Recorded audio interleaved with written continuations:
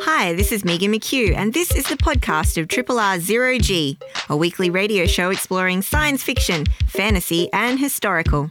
Zero G is broadcast live on Triple R from Melbourne, Australia, every Monday. Hope you enjoy the podcast, and feel free to get in touch with us via our Facebook page or the Triple R website.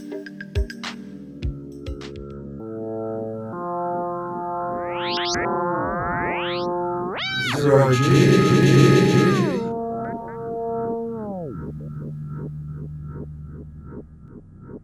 G'day, welcome aboard the Starship Zero G science fiction, fantasy and historical radio for episode number 1395 entitled Yo, Stranger, Everything's Everywhere All at Once in a Multiverse of Madness. Our podcast title is Duplipod.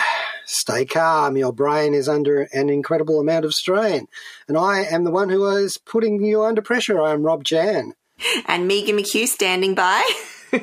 Welcome back, Megan. Thank you. Very happy to be back. And so extra happy too, because there's been so much good genre stuff happening that I'm very keen to crack on with a good discussion of some of the good stuff that I know I've already talked about on Zero G, but throwing my 2 cents into the ring and being a bit more spoilery, I think, is the plan.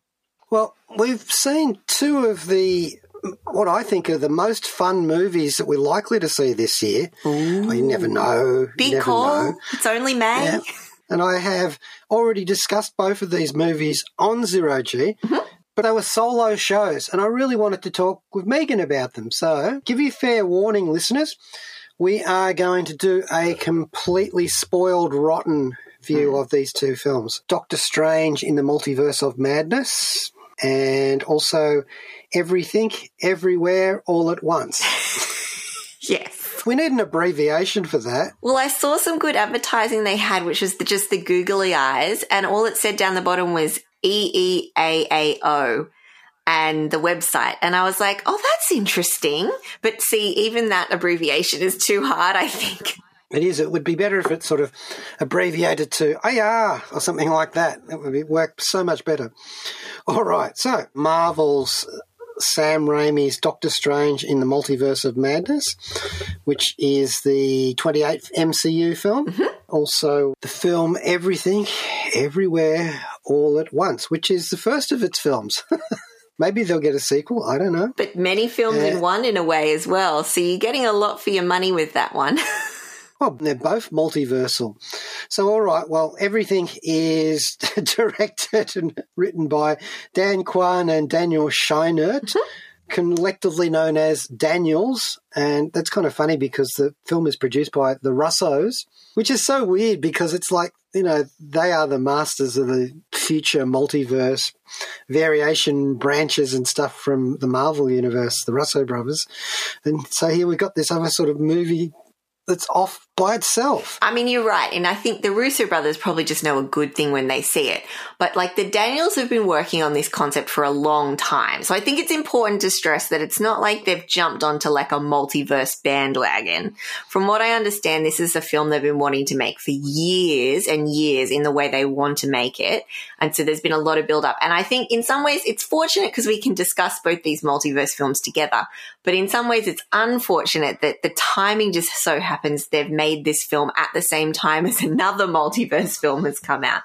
I think it's a bit of a passion project that they've been stewing away on for some time, and it just so happens that it's a bit of the Armageddon Deep Impact effect where we get both these at once. Everything, everywhere, all at once. Maybe having all of these multiversal films will create some kind of nexus, some kind of collision between realities. You never know. I mean, I'm ready to see more. I love a good multiverse concept, and I think when it's done well, it's so fun. But that being said, no one wants to see a horrible multiverse film either because it can go very wrong. It's a strange fact that the Marvel movie, of course, has a budget of like $200 million. Yeah. And the other movie, which is not a Marvel movie, is like $22 million. Yeah. But they've both made so far about 4 times their budget back. Is that right? So, I'd heard originally. yeah. I think last I checked, because I was wondering how Everything Everywhere had been going, because I really wanted it to do well. And this is even before I saw it. And I sort of saw that it's done quite well for an A24 film. I think it's their highest grossing one, but it hadn't done as well in terms of against its budget. But that might have been misinformation that I heard. But I'm glad to hear it's done well. Yes, it has indeed. All over the place, really, everywhere.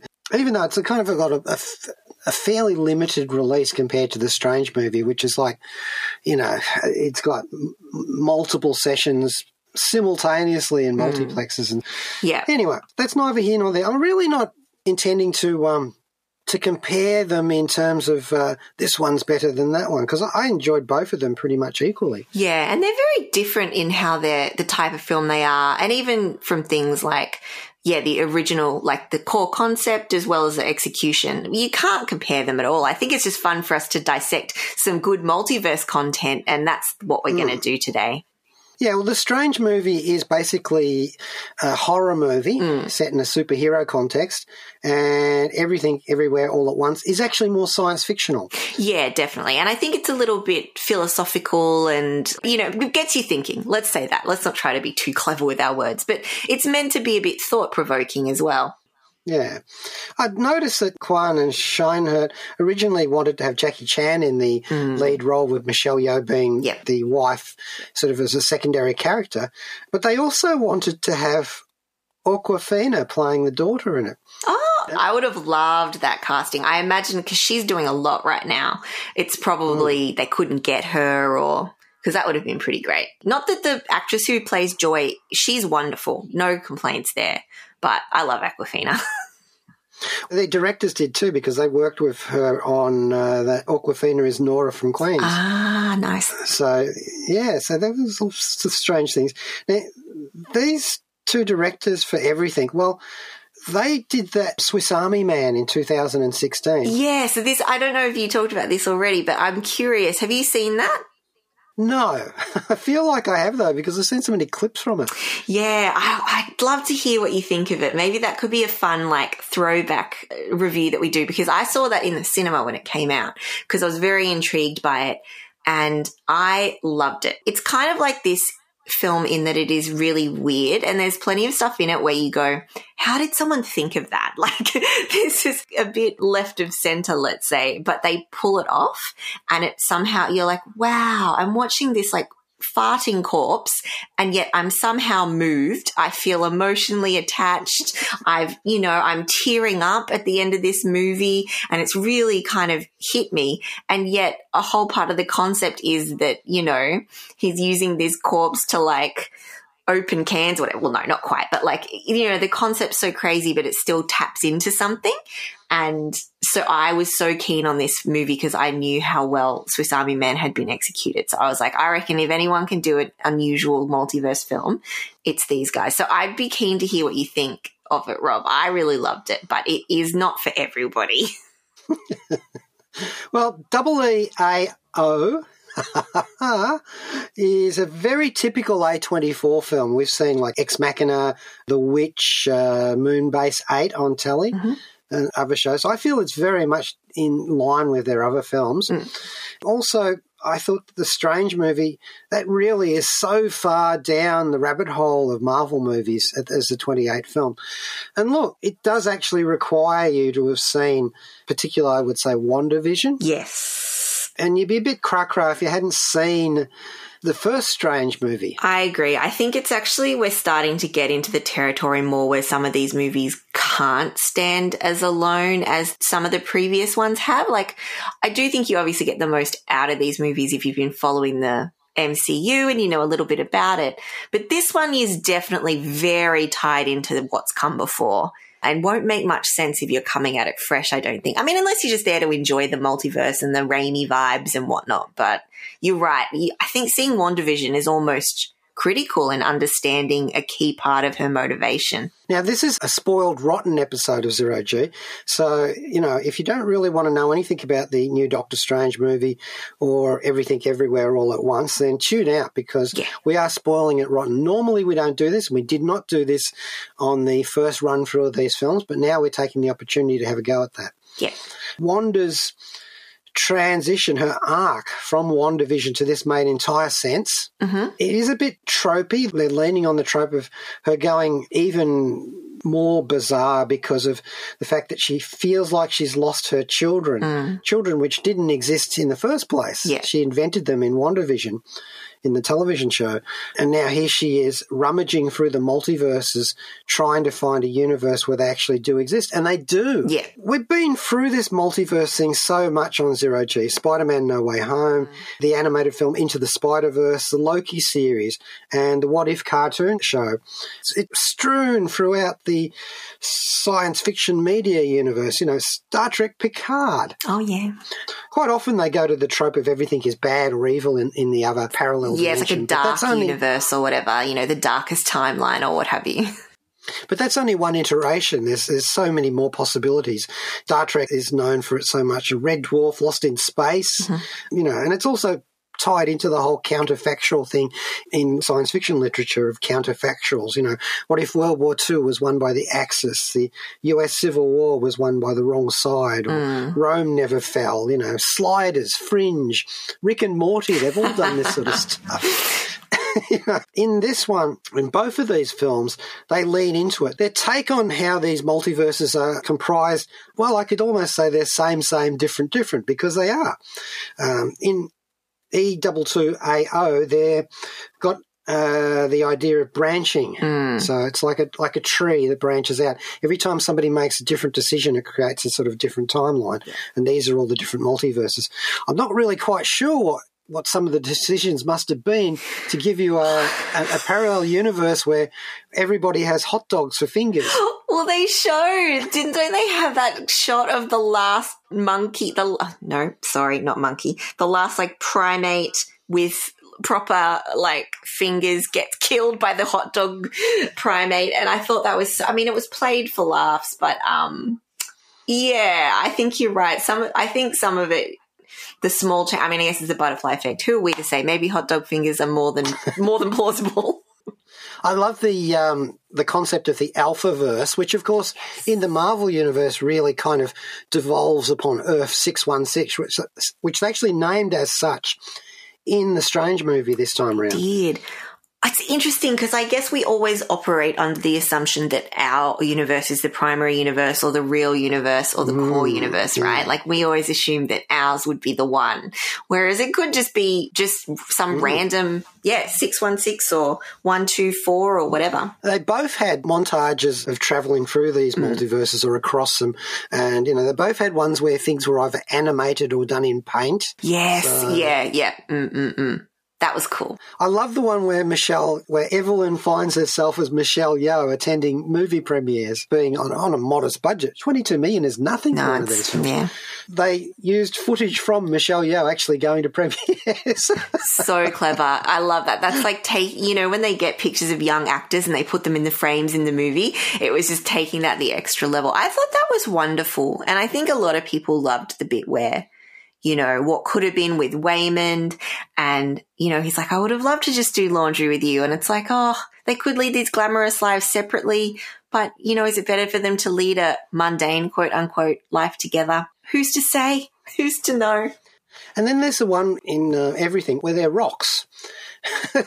They're in a very prehistoric world without any living creatures, but she and her daughter are rocks. It's they're still bickering. Again, it's that wonderful effect of playing for comedy, but it was quite poignant in some ways as well. Now, just a reminder to listeners, we're being extremely indulgent and naughty as well because we're spoiling them rotten, and we are assuming that you've seen these films. Yes, yeah, exactly. Doctor Strange in the Multiverse of Madness and Everything, Everywhere, All at Once. So, a bit of an odd Zero-G in some respects. I think it's nice. We're just going to have a bit of a natter about multiverses and our thoughts on the films. So, yeah, I think settle in for a bit of a meandering show, but that's going to be part of the fun. An odd Zero-G. The default setting of Zero-G is odd. Well, you're in the Multiverse of Madness right now, and let's have a track from the movie. The soundtracks have finally dropped, so I can actually play them there. Nice. This is Rob Sherman, and you're listening to Zero G. Yeah, that was very Danny Elfman, wasn't it? Yes. Yes, yeah. It was nice to see him attached to this. Multiverse of Madness. He's usually Tim Burton's go-to composer, but Sam Raimi in this case. Sam Raimi, who we know very well on Zero G from Evil Dead and those 3 Spider-Man movies with Tobey Maguire, now brought into canon. Yes, exactly. And I honestly, that's part of what I really loved about the Doctor Strange was because I'm a big Evil Dead fan. You know, you mentioned before this is essentially the horror movie. And, you know, I've had past ones like, you know, Ant-Man's a heist movie and Captain America was like a war movie and so on. And I hadn't really clocked it. But then obviously once it kicks off and Sam Raimi brings that style of like the music and the tension and the fun stuff he's doing, I was like, this is such a good ride. And I enjoyed that he just lent into doing all of the stuff that he does best and having the overlay of multiverse. Yeah, it could be called Drag Me to Multiverse Hell. Absolutely. Or like Dr. Undead. Like, who knows? I mean, I'd be curious to know who came first, Sam Raimi as director or the script, because it seems to be such a pairing that some of the ideas are so Sam Raimi that I'd be surprised if the script was written like this and then they just so happened to get him. I don't know. You know what I mean? Well, Sam Raimi came aboard this project quite late. There was another director attached to it. Really? Working on it originally, yeah. So, but actually, I feel like it's a better fit for him. Well, that's it. That's what I mean. Like, it's so Sam Raimi. I'm so surprised that this script existed on its own without his involvement. So, obviously, they've tweaked it once he's come on board. Maybe he's added some. I mean, and obviously the stylistic stuff, he's lent into that much more. Like, I'm sure it just said Wanda pursues them down a corridor, but he's made it into what it comes in the movie, which is a great horror chase.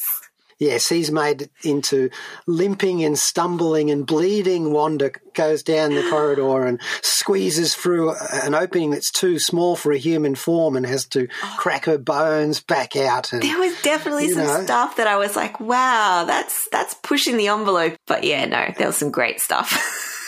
Just another caution to listeners, we are on Zero G today and we are spoiling rotten Doctor Strange in the Multiverse of Madness and also Everything Everywhere All at Once.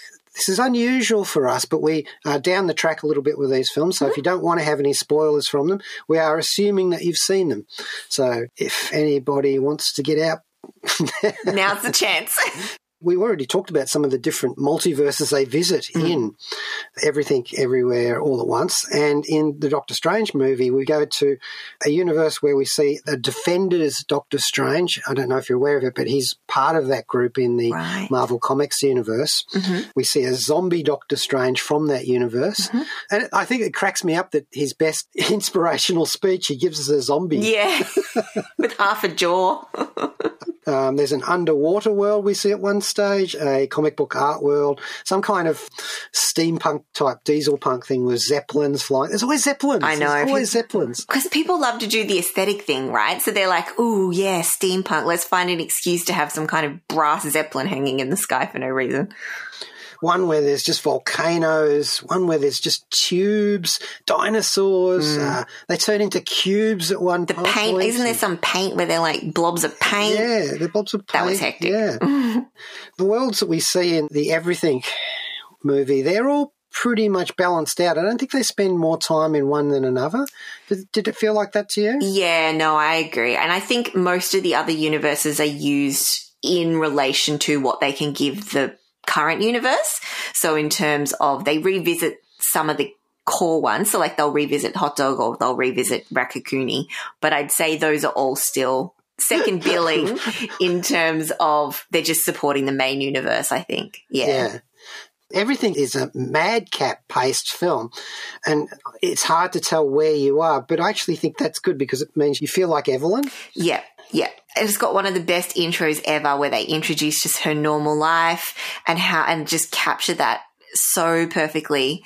Yeah, it was masterful. And Michelle Yeoh is so good in this. She's so funny and just really gets a chance to really lean into the craziness that's unfolding as part of the plot with each multiverse. Look, we all know that it very much feels like this is a capstone for Michelle Yeoh's career.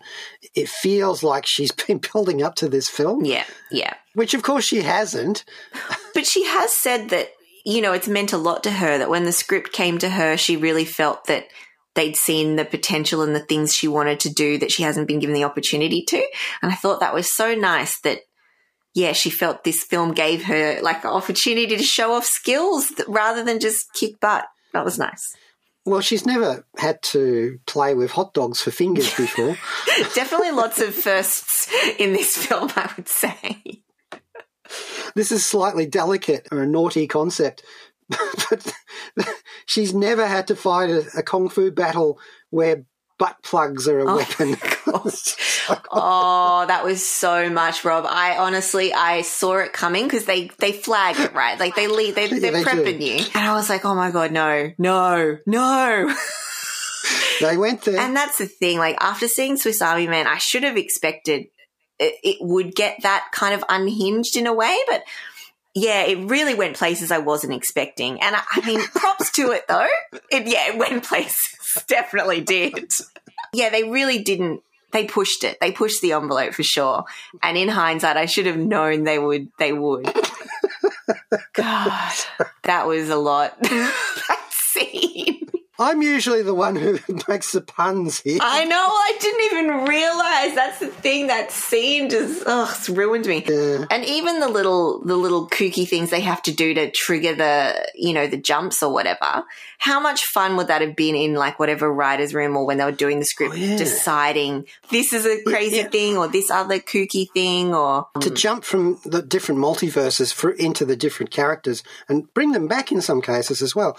They were doing things like paper cuts between your fingers. God, that I couldn't watch that. Just really, ooh. But the best part about that is when he comes back into his body and he's like, "What's wrong with my hand?" If I were comparing that to the Doctor Strange one, that's actually far more interesting and fun. But, 100%. And it makes tangential sense too. Like when they kind of explain it, quote unquote, you're like, yeah, okay, like I'll buy that. But you see, they have an advantage in the Michelle Yeoh movie. They are able to plug into the Alpha universe, which actually does know everything about the other ones. Yeah, I think that is very interesting that in some ways, that idea of the master universe, I suppose, or one it's harnessed the potential of the other universes and how that would work. But I suppose in some ways it's no different to Multiverse where they hop between universes to try to figure out what's happened in each one and how they can leverage it to get the answers they need. So in some ways it's just doing the same goal in a different way. Although I thought that one of the things that both films share in common, everything has the martial arts down pat, really. It's expertly staged, and it has to be because they're not using a lot of CGI in some of those scenes. Yeah. A lot of it's all done practical on the set. stunts and stuff. Yeah. I mean, the battle where Waymond uses the fanny pack as a weapon. Oh, amazing. So good. And, of course, these are all Easter egging classic martial arts and wuxia films and so on. Even when occasionally they do an Easter egg like that big 2001 A Space Odyssey scene. Yeah. It's so funny because I'd gone to eat, because I was in New York at the time, I'd eaten an everything bagel, not knowing, went into the movie and was like, oh, it's a key character. No accident, I'm sure. Yeah, exactly. Well, let's have that track that we just referenced there, the fanny pack from Everything, Everywhere, All at Once. Hello, I'm Ray Harryhausen, animation pioneer. You're listening to Zero G on 3RRR FM. Fanny pack from Everything, Everywhere, All at Once. I'm not going to get sick of saying that, but I probably will get wrong at least once today. I keep saying all the time, which is wrong. Like, I don't know where that comes from. But yeah, and the actor wielding it was supposed to have been like Jackie Chan in the early sorts of drafts of this thing, but in this, it's actually actor Ke Huy Quan playing Waymond Wang. And he's great. He was the character of Data in the Goonies. Huh. And also Short Round in Indiana Jones and the Temple of Doom. Oh, wow. Okay. Yeah. Returning to acting, It was also assistant He's done stunt choreography for X-Men, assistant director for Wong Kar-wai in 2046. So he's had a little bit of a career going on after all of that, after being a child actor. Yeah. And of course, this film also has James Hong in it. Yes. The ubiquitous James Hong, who has just gotten a star on Hollywood Boulevard. Amazing. I love that At guy. last. He's so At good. last. Oh, he's so funny in this as well and just incredible. Now, we are talking about Doctor Strange in the Multiverse of Madness and Everything, Everywhere, All at Once, as if you have seen both. Yes. Yeah. So we're spoiling them rotten, breaking the laws of reviewing, but we were actually doing this sort of retrospective look at them, so we figure you've seen them now. And if you haven't, run while you still have time. The fanny pack was by Son Locks, the soundtrack from Everything. All right, now, I wanted to look at the Illuminati Yeah. in Doctor Strange. Let's do it. Big concept there, and it's a cheeky concept. Now, originally the Illuminati, they're a secret society, and they're in the Marvel comic books, and they first kind of appeared in New Avengers #7 back in 2005, and that was a Brian Michael Bendis story. They have been discussed in other comic books and have appeared again in various forms.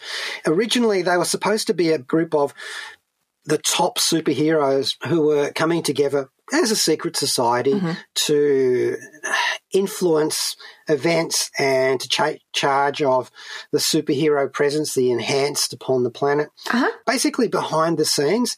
So you had in it Reed Richards, leader of the Fantastic Four, Black Bolt, the king of the Inhumans, Dr. Stephen Strange, Professor Charles Xavier. And in the comic books, you also had Tony Stark and Namor of Atlantis, neither one of which who are in this film, although Tony Stark's presence is obviously so keenly felt that a lot of fans speculated from some very fuzzy images in the trailer that Tony Stark was going to appear as Superior Iron Man, Tom Taylor's nasty Tony Stark creation in the comic books, and he was going to be played by Tom Cruise. Never happened. They're actually mistaking Maria Rambeau, the Captain Marvel of that universe, because she's got an open-faced helmet. Yeah. Tom's got enough on. He doesn't have time to be in this. He's too busy. Played by Lashana Lynch, plays the two ring ends for this Earth's 838, they call it in here.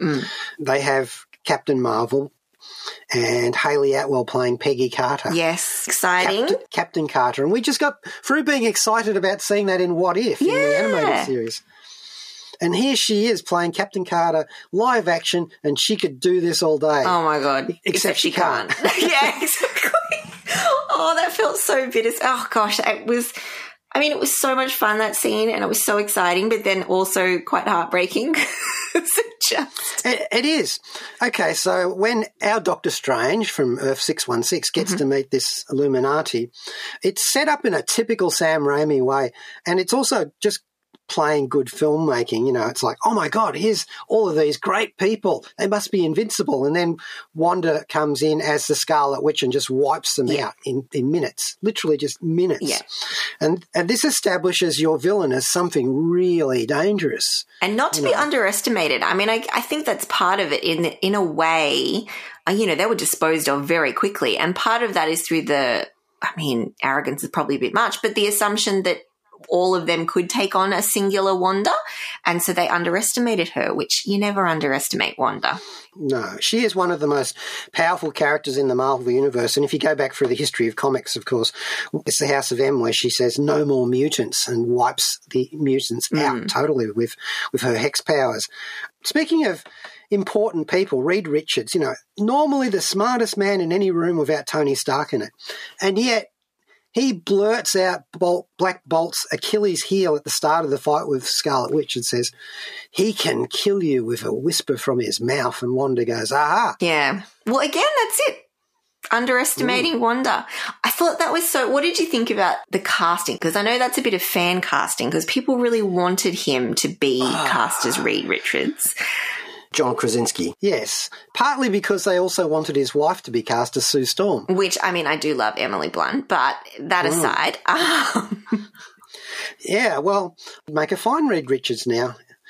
Not Reed Richards from Earth 838. Well, no, and that's the thing. I was like, man, that's so cool. Like, if they do a movie, like, does that mean he's going to be in it? And no, it doesn't at all, because they can cast whoever they want because it's a multiverse. So they could be like, well, yeah, he was that in this Earth, and then in this other Earth, we've gone ahead and cast Tom Cruise or whatever.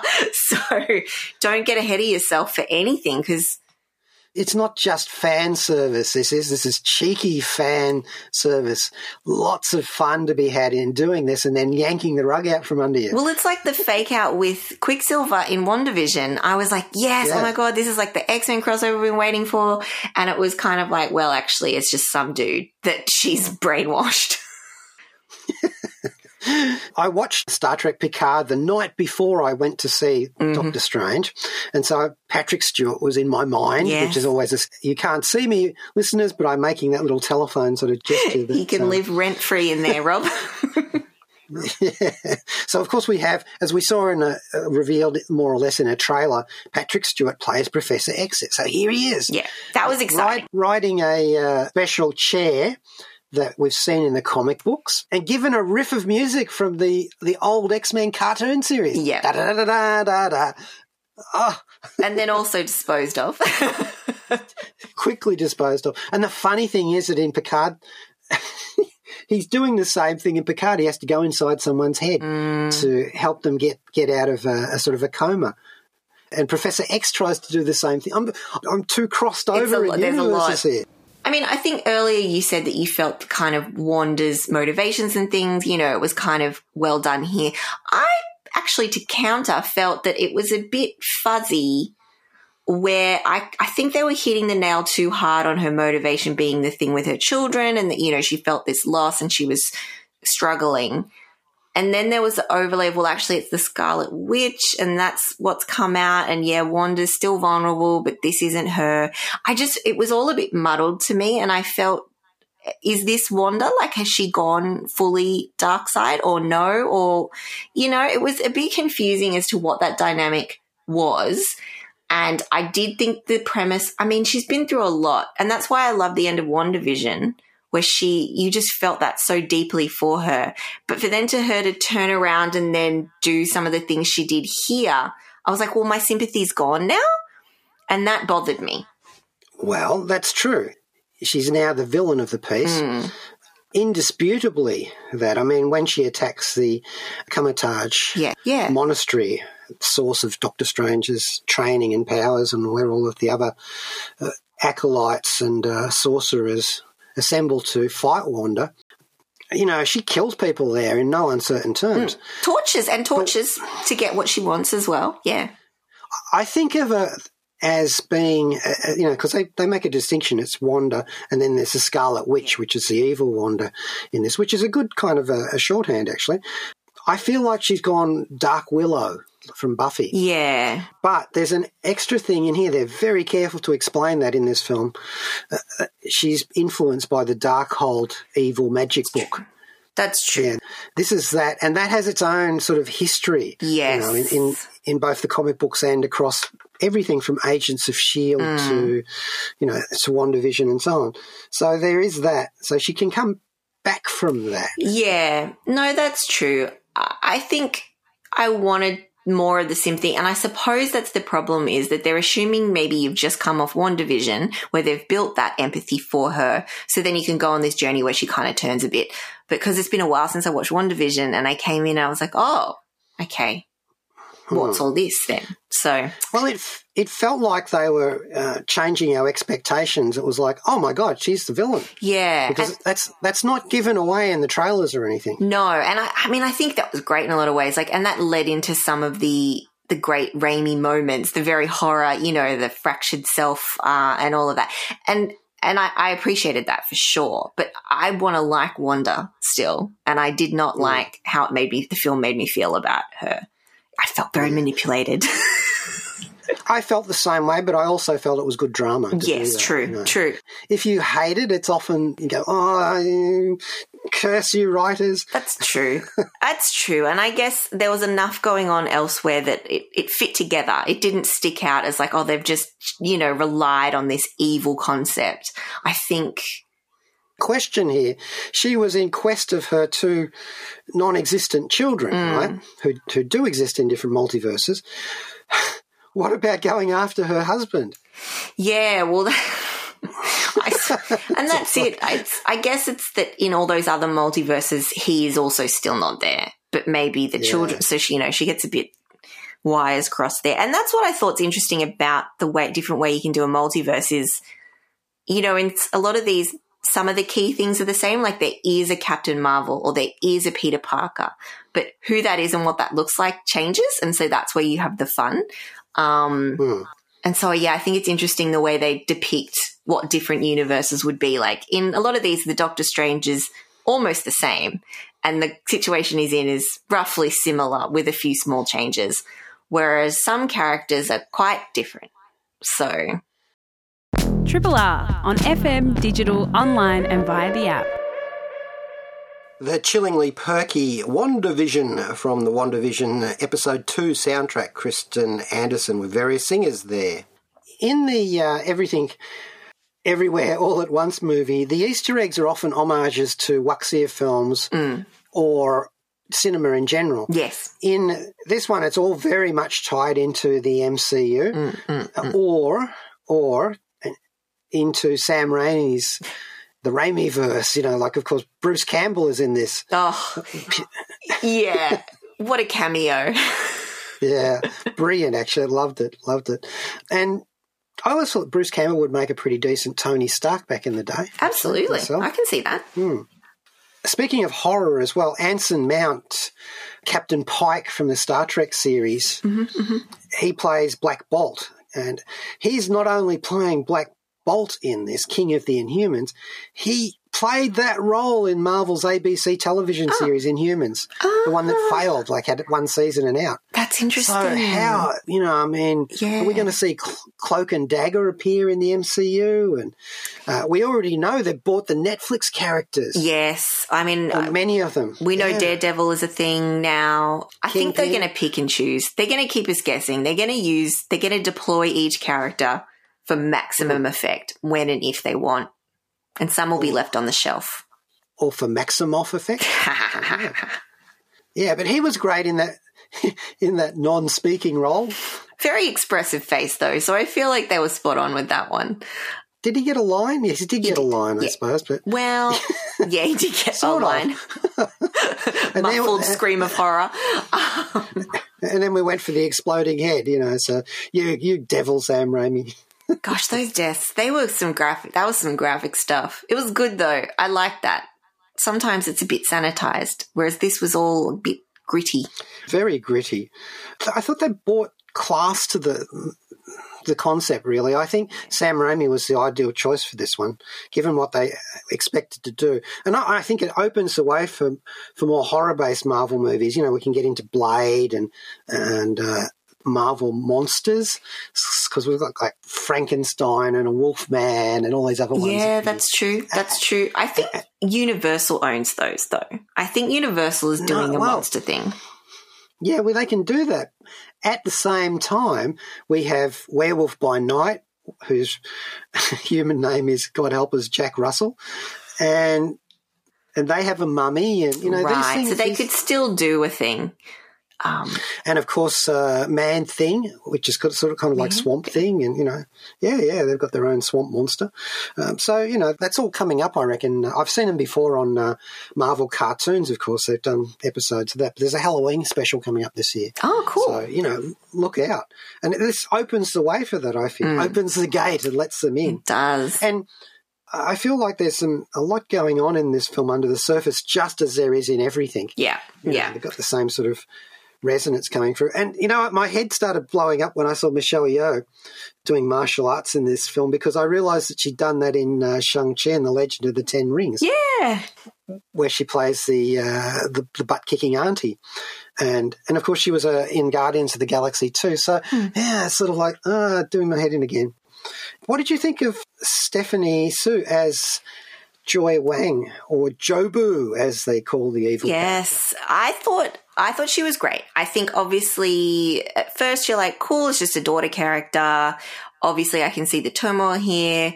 And then, you know, she gets the opportunity to do some really cool stuff, like the outfits, the aesthetics, and just really leaning into the whole Jobu character. I actually think she pulled that off really well. I think that can be tricky. That can be very tricky to be that outrageous and still sell it as a little bit sinister. I think she did a really great job. It was supported by some excellent wardrobe. Oh, the wardrobe, like whoever styled that, must have had the best fun. And like the makeup, just the whole thing that came together. Her whole aesthetic was great.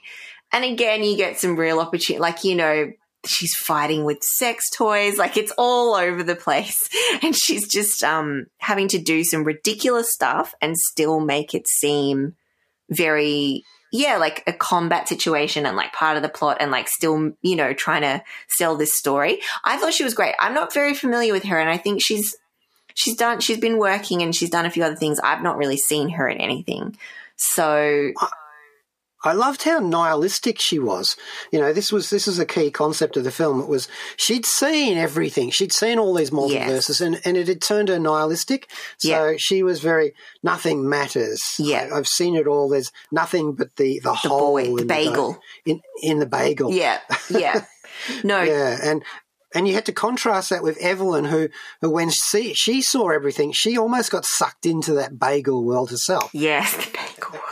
Yeah, for sure. And I think what I thought was interesting too, like you mentioned, the Alpha universe is the inverse of that, where they talking to Evelyn and they're like, you know, yourself, this you is the most unfulfilled version of all the things you could do.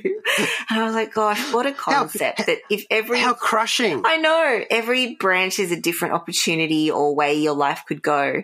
And yet you're in the place where all the roads were untaken or something like that. So I thought, you know, and then, mixing that with someone who has had an opportunity to know everything and it's also ruined her. It's like, gosh, what is the meaning? Maybe we should just crawl into the bagel hole. Well, to me, there was an interesting sort of Buddhist take on this. And while this is an American film, it's very much an Asian American film. Yes. Completely so, you know. And I thought one of the good things about it was the fact that this multiverse thing, it's like you're living multiple lives, you know. So we've got that Buddhist concept of reincarnation, and so if you go through all these different avatars of yourself as a rock, as a being with hot dogs for fingers, etc., at the end of all of that, you should achieve enlightenment. And in a way, Evelyn does. She realizes that very sort of, you know, this very Zen concept that the small moments, the mundane, the pragmatic moments of life, they matter. They are everything. You know, the chopping water, carrying wood. Yeah. That sort of thing. You know, all of that matters. And and running the laundry and doing the taxes. Okay, maybe not doing the taxes, but it's all got importance. Yeah. I mean, it's interesting when you think about it. Like, I mean, do you feel like the multiverse could be possible? Like, do you think there's multiple branches of ways things could go? Or is it more a deterministic thing where everything's predetermined? Like, what's your vibe, Rob? Well, the thing is, it's like UFOs. It changes over time as science changes the concept or adds to it or has different readings of it. So, you know, at one stage there was it was that Star Trek thing where there could be a parallel universe where everything was bad. And that, even in Star Trek, that's become nuanced and changed and all sorts of things. But, you know, I'm no mathematician, so if the boffins tell me that it's possible, I go, yeah, okay, sure, why not? It does give you that sort of insecurity of where am I in the. I suppose that's the thing. It's like, if there are other universes out there, and are they other versions of our universe, or are they separate? And that's a whole other thing, I guess. I mean, I guess I like the idea that there's key touch points that are assured, like there'll be a Captain Marvel or there'll be a such and such, and then any other way you get here or there depends. So they call them hinge points in time in Doctor Who, you know, fixed points in time. I think that's part of it, right? And that's what I like in Everything Everywhere is the relationship with the IRS agent, Jamie Lee Curtis, who's having a great role. Who's having a blast, by the way. In this role, obviously having time of her life. But it's so interesting, the relationship, with a commentary on their different relationship in different universes. But you see a little bit in the end that, you know, there's a connection there and that things that seem the opposite or impossible maybe aren't as impossible as you think. I like that idea. I think it was a lot of fun to be had by everybody in that film and in the Doctor Strange movie. Look, if you want to go back and listen to some more formalised reviews of both of these films, they exist in the past in Zero G, in the past 5 or so weeks. But I thought I'd revisit them now and in our spoiler fashion, which is normally a naughty sort of thing to do on the show, but we've got a couple of weeks on the Doctor Strange movie and more than a few weeks on everything. So, we have warned you copiously throughout the episode that it's spoiled rotten. You've been told. Or have you? in another universe, maybe not. I just feel like so happy that 28 films in, they're still doing things that are new and interesting and fresh. Like, I had so much fun with the Multiverse of Madness. And at the same time, I'm so glad that films like Everything Everywhere are being made, and that the success and, the critical reception and audience reception of that film will hopefully mean other such strange films get made in future. Like, I'm just so glad those films exist on many levels, because I think it's been very important for like Asian American communities and Asian immigrant communities. Like, I think there's so much about that film. Like, I'm so glad that that's getting some attention and that it has been made. That it's so exciting to know that there's still good stuff happening in the cinema and things to look forward to and enjoy. So very pleased. It does make me wonder if someday we will be able to access multiverses and get different versions of films. Ooh, oh my gosh. Or films that didn't get made here but got made in some other universe. Yeah, like, be like Orson Welles' Moby Dick. Oh my God, would watch. Yeah, there's just so many different aspects of that could be done. Or Stanley Kubrick's Napoleon. Yes, 100%. Yeah. Well, that's about it for Zero G for today. And, we've spent a lot of time on this one, and I'm kind of glad we did. It was fun chatting about this. Yeah. I think we're going to go out today with a track called Alpha, riffing off the Alpha universe in Everything Everywhere All at Once. And this is riffing off the fact that the great composer Vangelis has passed away. And this is from his album Gift. And this is a track called Alpha. Thank you to Kayla Larson, our podcaster. Thank you to you, Megan. Thank you, Rob. And Joe Brunetti coming up next with Astral Glamour. And thank you to all the different variants of Rob Jan as well. I wish you well in whatever universes you happen to be, right up until the TVA comes and knocks you out. Yeah, exactly. Just maintain a low-key profile, guys. That's all I can say. G'day, this is Rob Jan. Thanks for listening to the podcast of Triple R's Zero G, a weekly radio show exploring science fiction, fantasy and historical. Zero G is broadcast live on Triple R from Melbourne, Australia every Monday. Hope you enjoy the podcast and feel free to get in touch with us via our Facebook page or the Triple R website.